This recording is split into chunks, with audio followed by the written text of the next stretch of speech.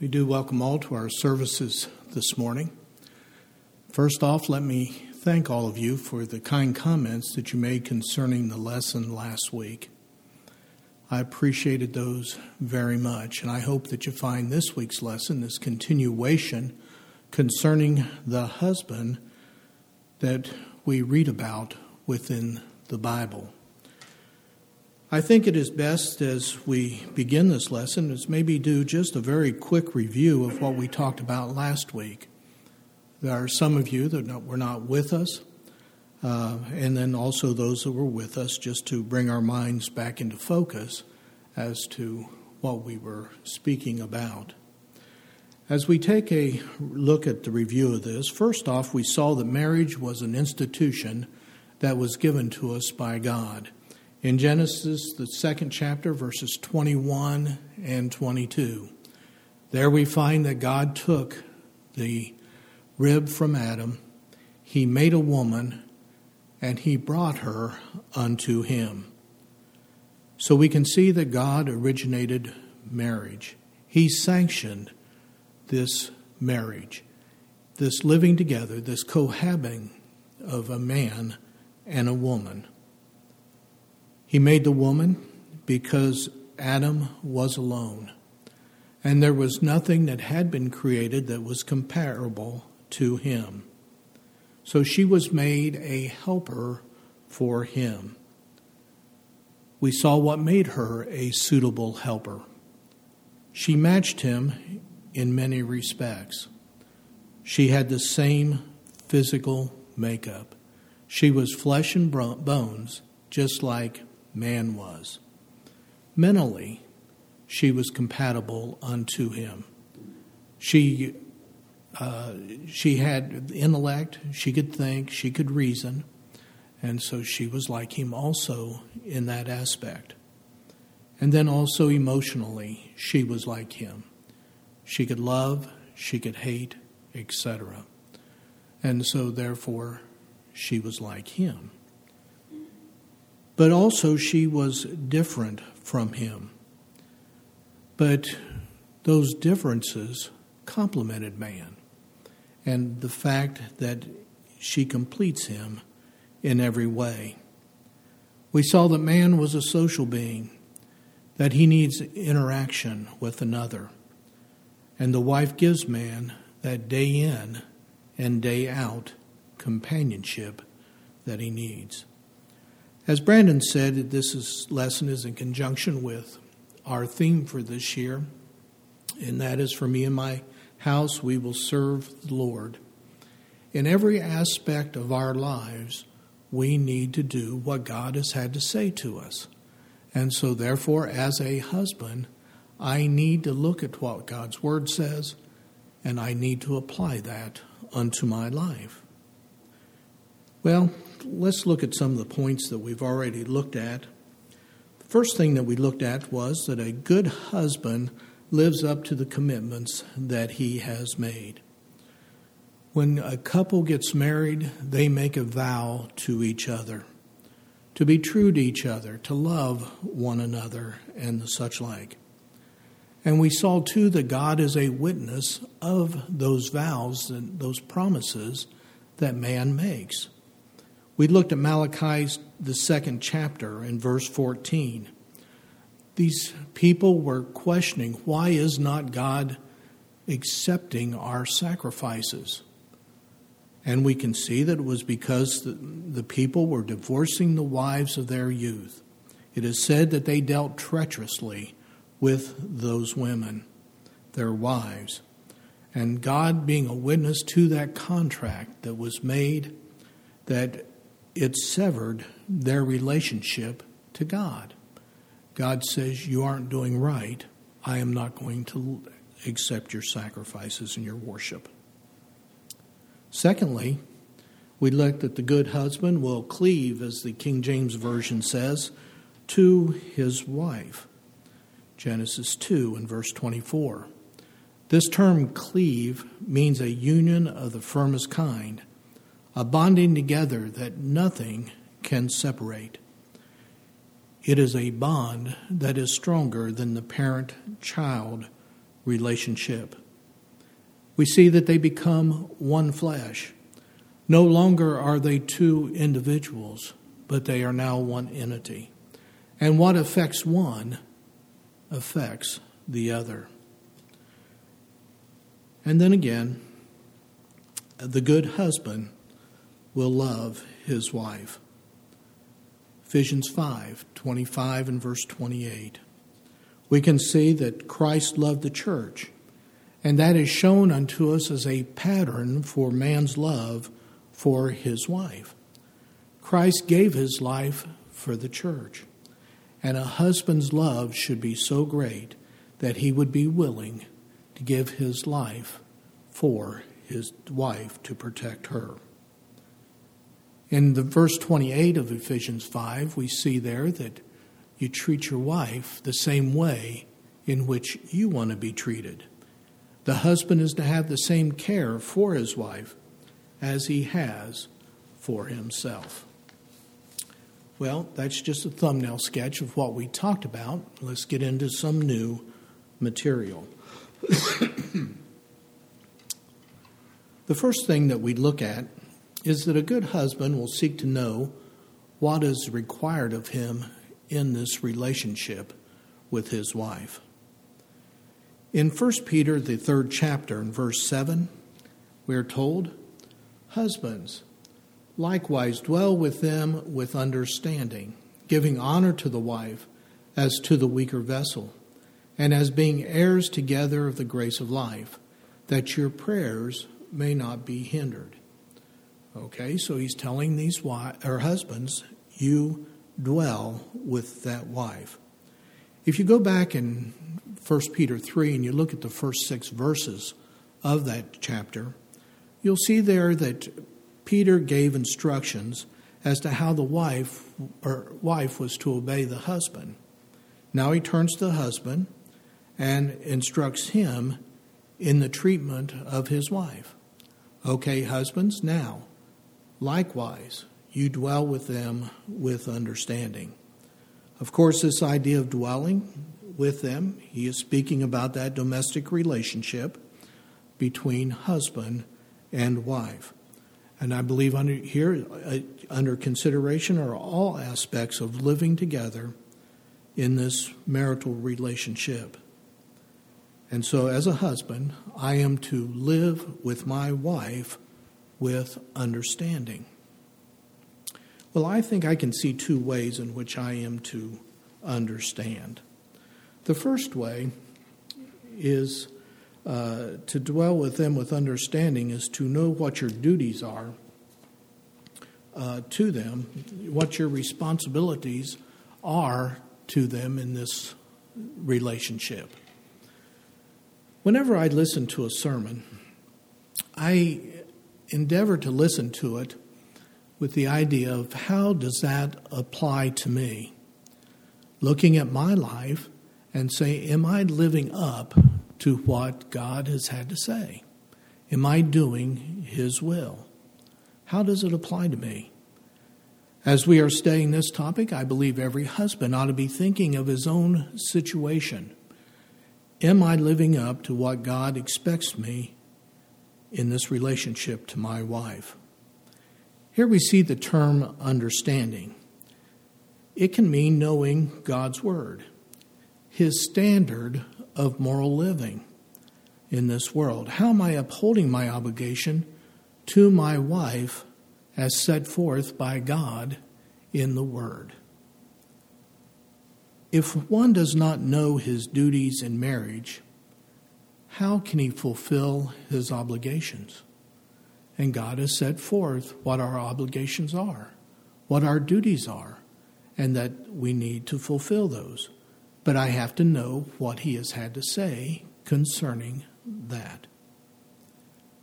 If one does not understand the longevity that God intended for marriage, he may not seek to keep his marriage intact. And that's a problem that we have in this whole world, that people don't live up to the vows that they have made and that they don't consider the longevity of marriage. They go into it with the idea that if it doesn't work out, I'll just get rid of her and I'll find another wife and try again. If one does not comprehend the honorableness of marriage, he will not treat that relationship with any kind of honor. That is, each keeping themselves only for each other.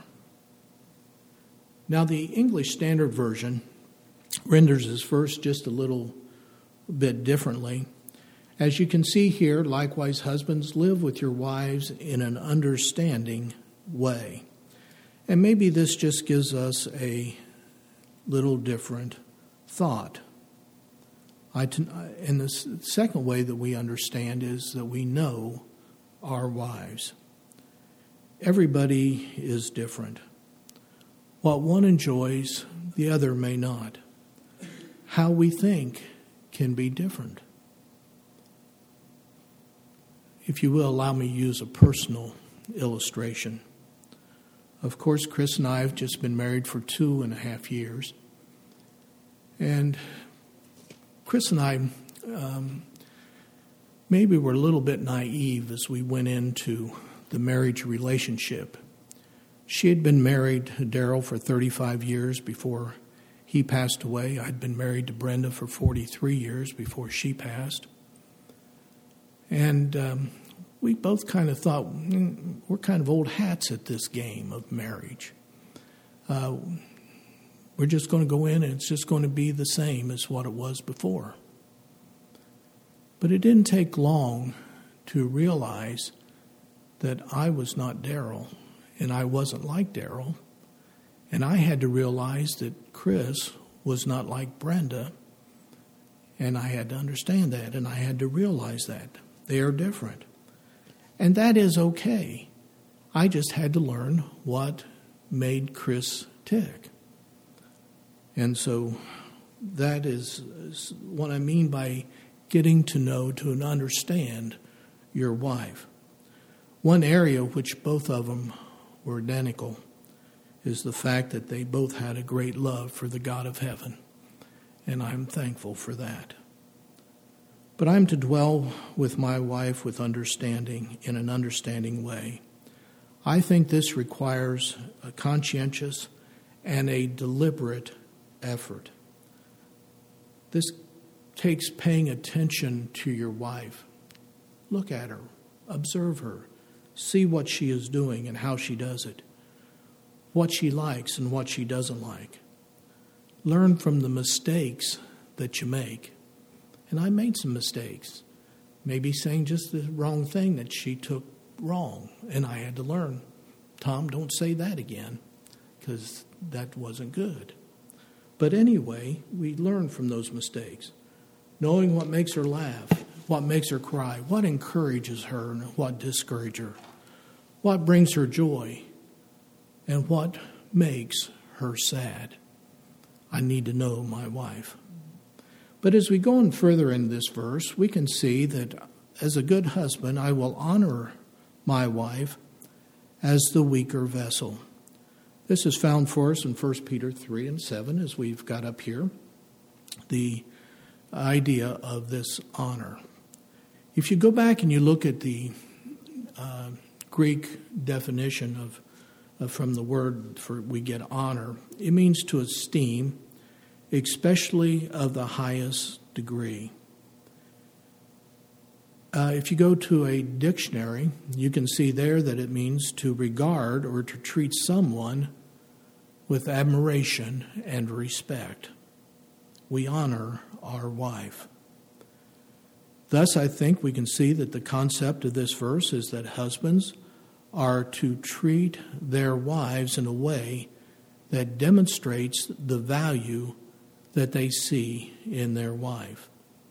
So this word basically just means the giving and acknowledging of value or worth that belongs unto someone. Let me give you an example. In 1 Timothy 6, verses 15 and 16, which he will manifest in his own time. He who is the blessed and only potentate, the King of kings and Lord of lords, who alone has immortality, dwelling in an unapproachable light, whom no man has seen or can see, to whom be honor and everlasting power. Here speaking concerning God. We give God glory and honor. Why? Because we acknowledge his value, his worth. God's value is far greater than all of creation. He made all of it. And so we offer worship unto him. We honor him. He deserves such. And to a lesser degree, the wife deserves honor. In Peter's day, much of the world viewed women with very little respect at all.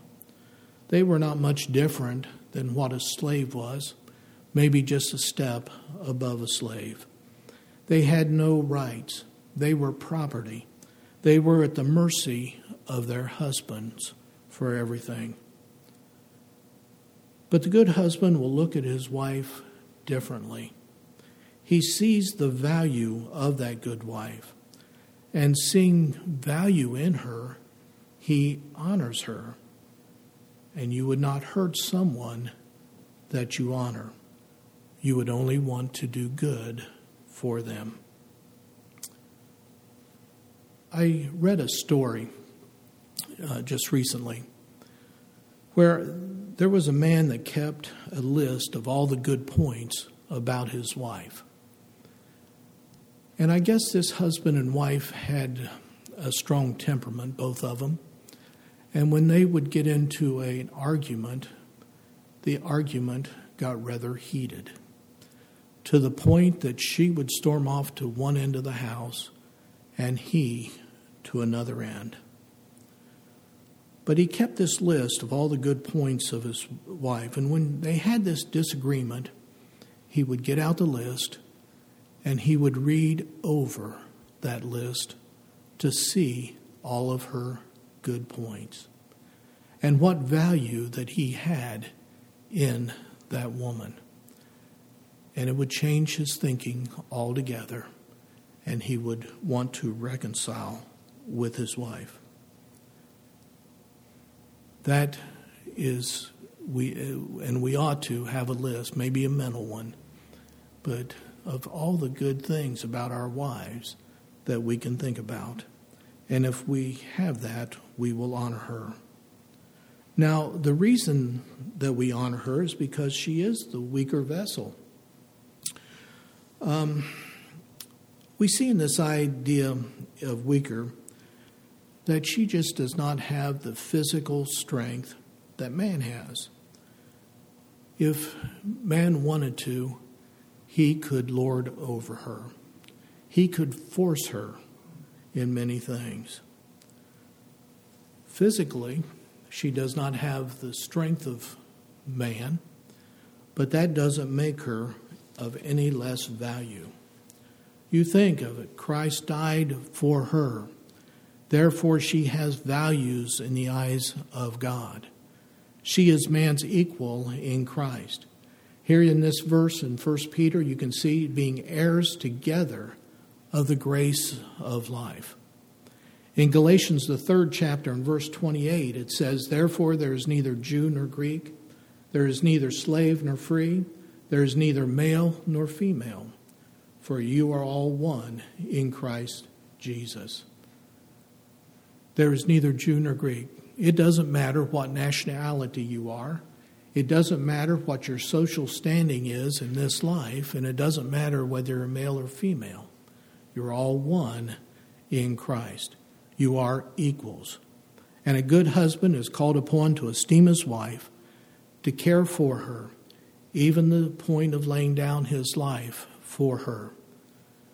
But the weaker vessel is not to be treated as something of lesser value, but someone to love and to honor as this equal in Christ. This passage in no way says that a woman is inferior to man. Morally, intellectually, in their rights as a person, or in any other way are they a lesser being. They are equals Since she is the equal, since she is the weaker one, though, as a husband, I am to protect her and I am to care for her. I see in this that the woman is more tender and delicate than what the man is. This makes them good mothers as they fulfill their role of nurturer of small children. You know, when little Johnny gets an ouchie on his finger, who does he run to? Why, he runs to Mom, doesn't he? You don't go to Dad. Dad doesn't have much sympathy for you. He kind of says, well, just shake it off. You're not going to be the last time that you're going to have a hurt. I've heard my dad say to me one time, I didn't feel anything. In other words, he's telling me, just get over it. Go on about your business. But a mom is not that way. Oh, she would take that finger and she'd get out a damp cloth and she would wipe it off. You know, make sure there was no dirt on it. Even if there was no blood showing, she would get out a Band-Aid. Band-Aids are just miracles, aren't they? That take away the hurt of those little children. And not only just any Band-Aid, but she would make sure that boy had a superhero Band-Aid on it. And then just to make sure everything was all right, she would kiss it better. That's a mother, a nurturer, that kind of person. I recently read a book on D-Day. And maybe for some of you that are younger, you don't know what D-Day is, but that was when the Allied forces in World War II crossed the English Channel and to get onto the shores of France, to the European continent, so they could finally defeat the Germans. But the Germans weren't wanting them to get on that beach. And so there was a rather bloody battle that went on. And it was said that you could hear the wounded men yelling for their mother. Why?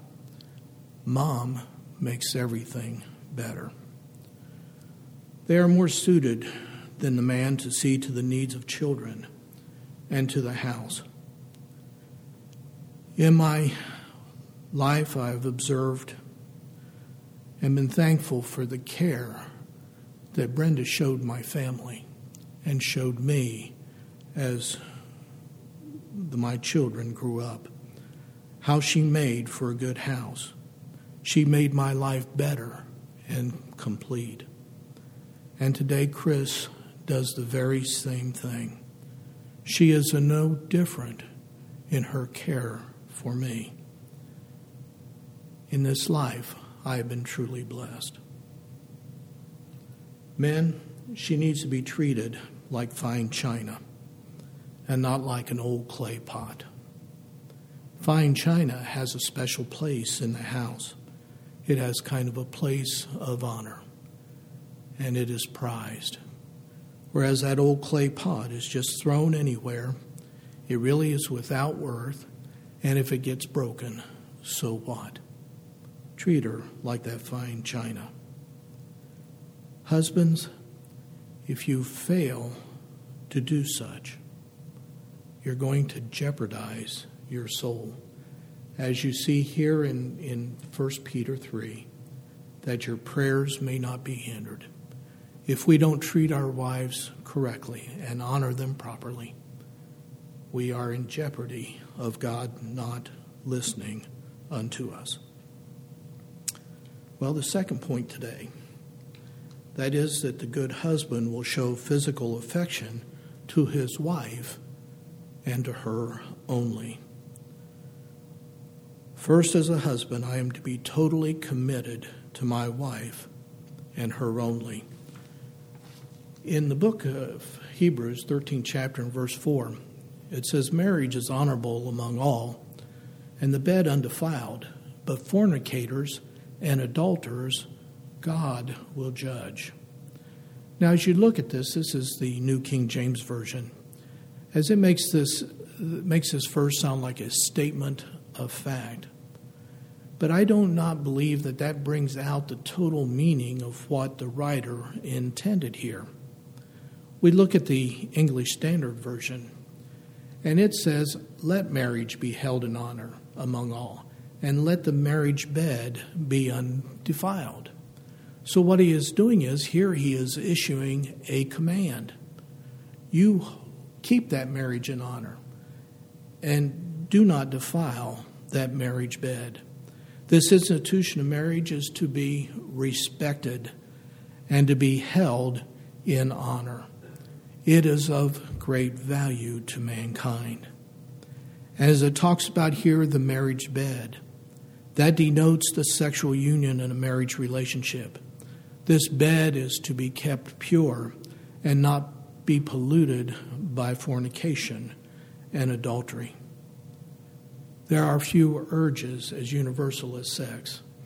And so it's critical for all believers to maintain a godly, healthy approach to sexuality. And this includes fidelity within the marriage. Well, another purpose of marriage relationship is the making of a family. Genesis 1:27 and 28. Here we see that so God created man in his own image. In the image of God, he created him, male and female, he created them. Then God blessed them, and God said to them, "Be fruitful and multiply." It is in this relationship that one man and one woman that God intended for children to be brought into this world. And it seems that man just cannot understand that, or else we would have the number of fatherless homes and abortion clinics. Now, in this marriage, children are to be brought into this world. And there are legitimate reasons why some may not bring children into the world. It may be the case of a genetic defect that one has. And so they do not want to pass that genetic defect to the next generation. And so they decide, no, we will not have children. Or maybe because they are physically unable to have children. That sometimes occurs. But if the reason is of a selfish nature, such as being afraid that the attention of the wife would be drawn away, or I don't want the financial burden of a child, it'll take away from my free time. We can't go on vacations because it's harder to take children along. Those are all selfish reasons. In Psalms 127, we read there that children are a blessing, and happy is the man who has a quiver full of them. Men, if your wife wants children, but you don't want to be bothered, you are being selfish. But God also regulated husbands and wives in this part of their relationship, that is, of the sexual nature. In 1 Corinthians 7, 3-5, let the husband render to his wife the affection due her, and likewise also the wife to her husband. The wife does not have authority over her own body, but the husband does. And likewise the husband does not have authority over his own body, but the wife does. Do not deprive one another except with consent for a time, that you may give yourselves to fasting and to prayer, and come together again so Satan does not tempt you because of your lack of self-control. God created this physical desire in men and women.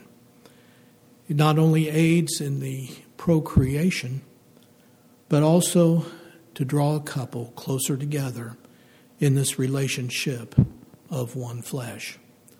It is never to be withheld, to inflict hardship or punishment over a disagreement, to control, to manipulate your wife into something just to get your own way. As we see here, let the husband render to his wife the affection that is due her. Paul here is reminding them of their sacredness of their vow and the fact that in person, property, and in every respect, they belong unto each other. The only time that it is to be withheld is by the consent of both, and that is the only time. A good husband will take the lead in the home. Ephesians 5, beginning with verse 22. Wives, submit to your own husband as unto the Lord. For the husband is the head of the wife, as also Christ is head of the church, and he is the Savior of the body. Therefore, just as the church is subject to Christ, so let the wives be to their own husbands in everything. In every institution of life, there has to be one who is the head. And if that institution is going to succeed, it is dependent upon two things. First off, that the person, somebody, exercise the proper authority. And then there is the willful submission to that authority. You look in all aspects, whether it be government, in schools, in business, and in marriage, and so on and so forth, whatever institution you can think of, there has to be someone who leads and someone who follows. In this relationship, it is essential that man and woman know where they stand, as well as their responsibilities in that relationship. I have something here in my notes that I've decided that I'm not going to talk about, because I'll leave that up to Brian as he talks about the wife's submission when he brings a lesson on the wives. But we see that God has placed that headship over women in men. We can see a comparison here. Here we see that the church looks to Christ for direction and honors him by such. So the wife looks to her husband, and by being in subjection to him, shows her respect for him. But it also shows us something else, and that is that man has a responsibility to lead in this relationship. But there are many men who do not lead. It might be for various reasons. Maybe the person just did not have a good role model growing up. His father did not lead in their home, and so he doesn't really understand or know how to lead. Some men are just lazy. It's just easier to let the wife take over and go about leading the household. Other men simply give up when their wives challenge them for leadership. There are some women that are just natural leaders, and they want to lead, and they challenge the husband, and the husband, to just keep peace in the family, just lets her go ahead and do it. Others can be harassed into giving up leadership. She might say something to the effect of, look at all the wrong decisions that you've made in the past, I'm going to take over now. And so he is harassed into doing it. But we see that that is not God's plan for man. It is man that is to take the lead in the home, to be the head. And a man who follows the teaching of the word and is the type of husband that he should be, will be the type of person that can be respected by his wife and make it easy to follow his direction. He can be a good leader. If we have a man that lives up to the vows that he has made unto his wife, that he stands beside her no matter what happens, caring for her, providing for her, she will respect him for it. And I believe that she would be willing to submit unto his direction. If two have truly become one, and he has a love for his wife, headship will not be a problem. And the reason being is because he will not be some kind of tyrant in the home. He will not act like a king or a dictator, but he will have benevolent care for his wife. He will take his wife into consideration in her decisions.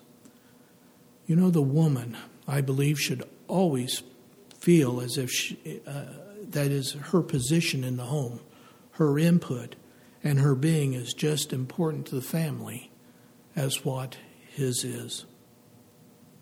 He will be a man that will listen to the thoughts of his wife before coming to a decision on matters. She may have a better idea. And brethren, I'm speaking from experience here. There have been times that I have thought of doing something, but after sitting down and talking it over with my mate, that they have a better idea. And so I decide then that we'll follow what she thinks. But I made the decision. If I love her as I do myself, then I will always have her best interest at heart.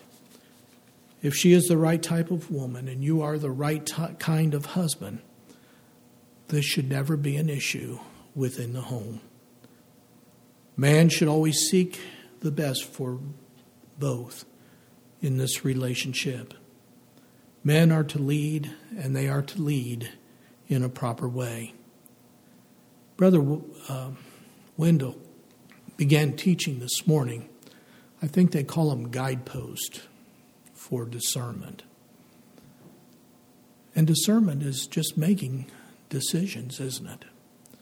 But I think that many of those things that he had to say in that lesson and the things that we will study as we continue therein, that those are a good starting place for husbands to learn leadership. You need, too, to be the spiritual leader in your house. You need to help each other to get to heaven. And men, whatever you do, don't make any kind of decisions that will hurt her spiritually. That's what I have to say concerning husbands. And I thank you for your good attention, and I hope it was beneficial to you. But we're going to stand in a moment, and we're going to sing a song of encouragement. It is our custom to do such, to allow any that are in our audience, if they have never been obedient unto God, to have the opportunity to do so while they have time and opportunity. Or maybe you have sinned and you need to confess that sin so that you might stand right in the sight of God once again. We encourage you to come as we sing.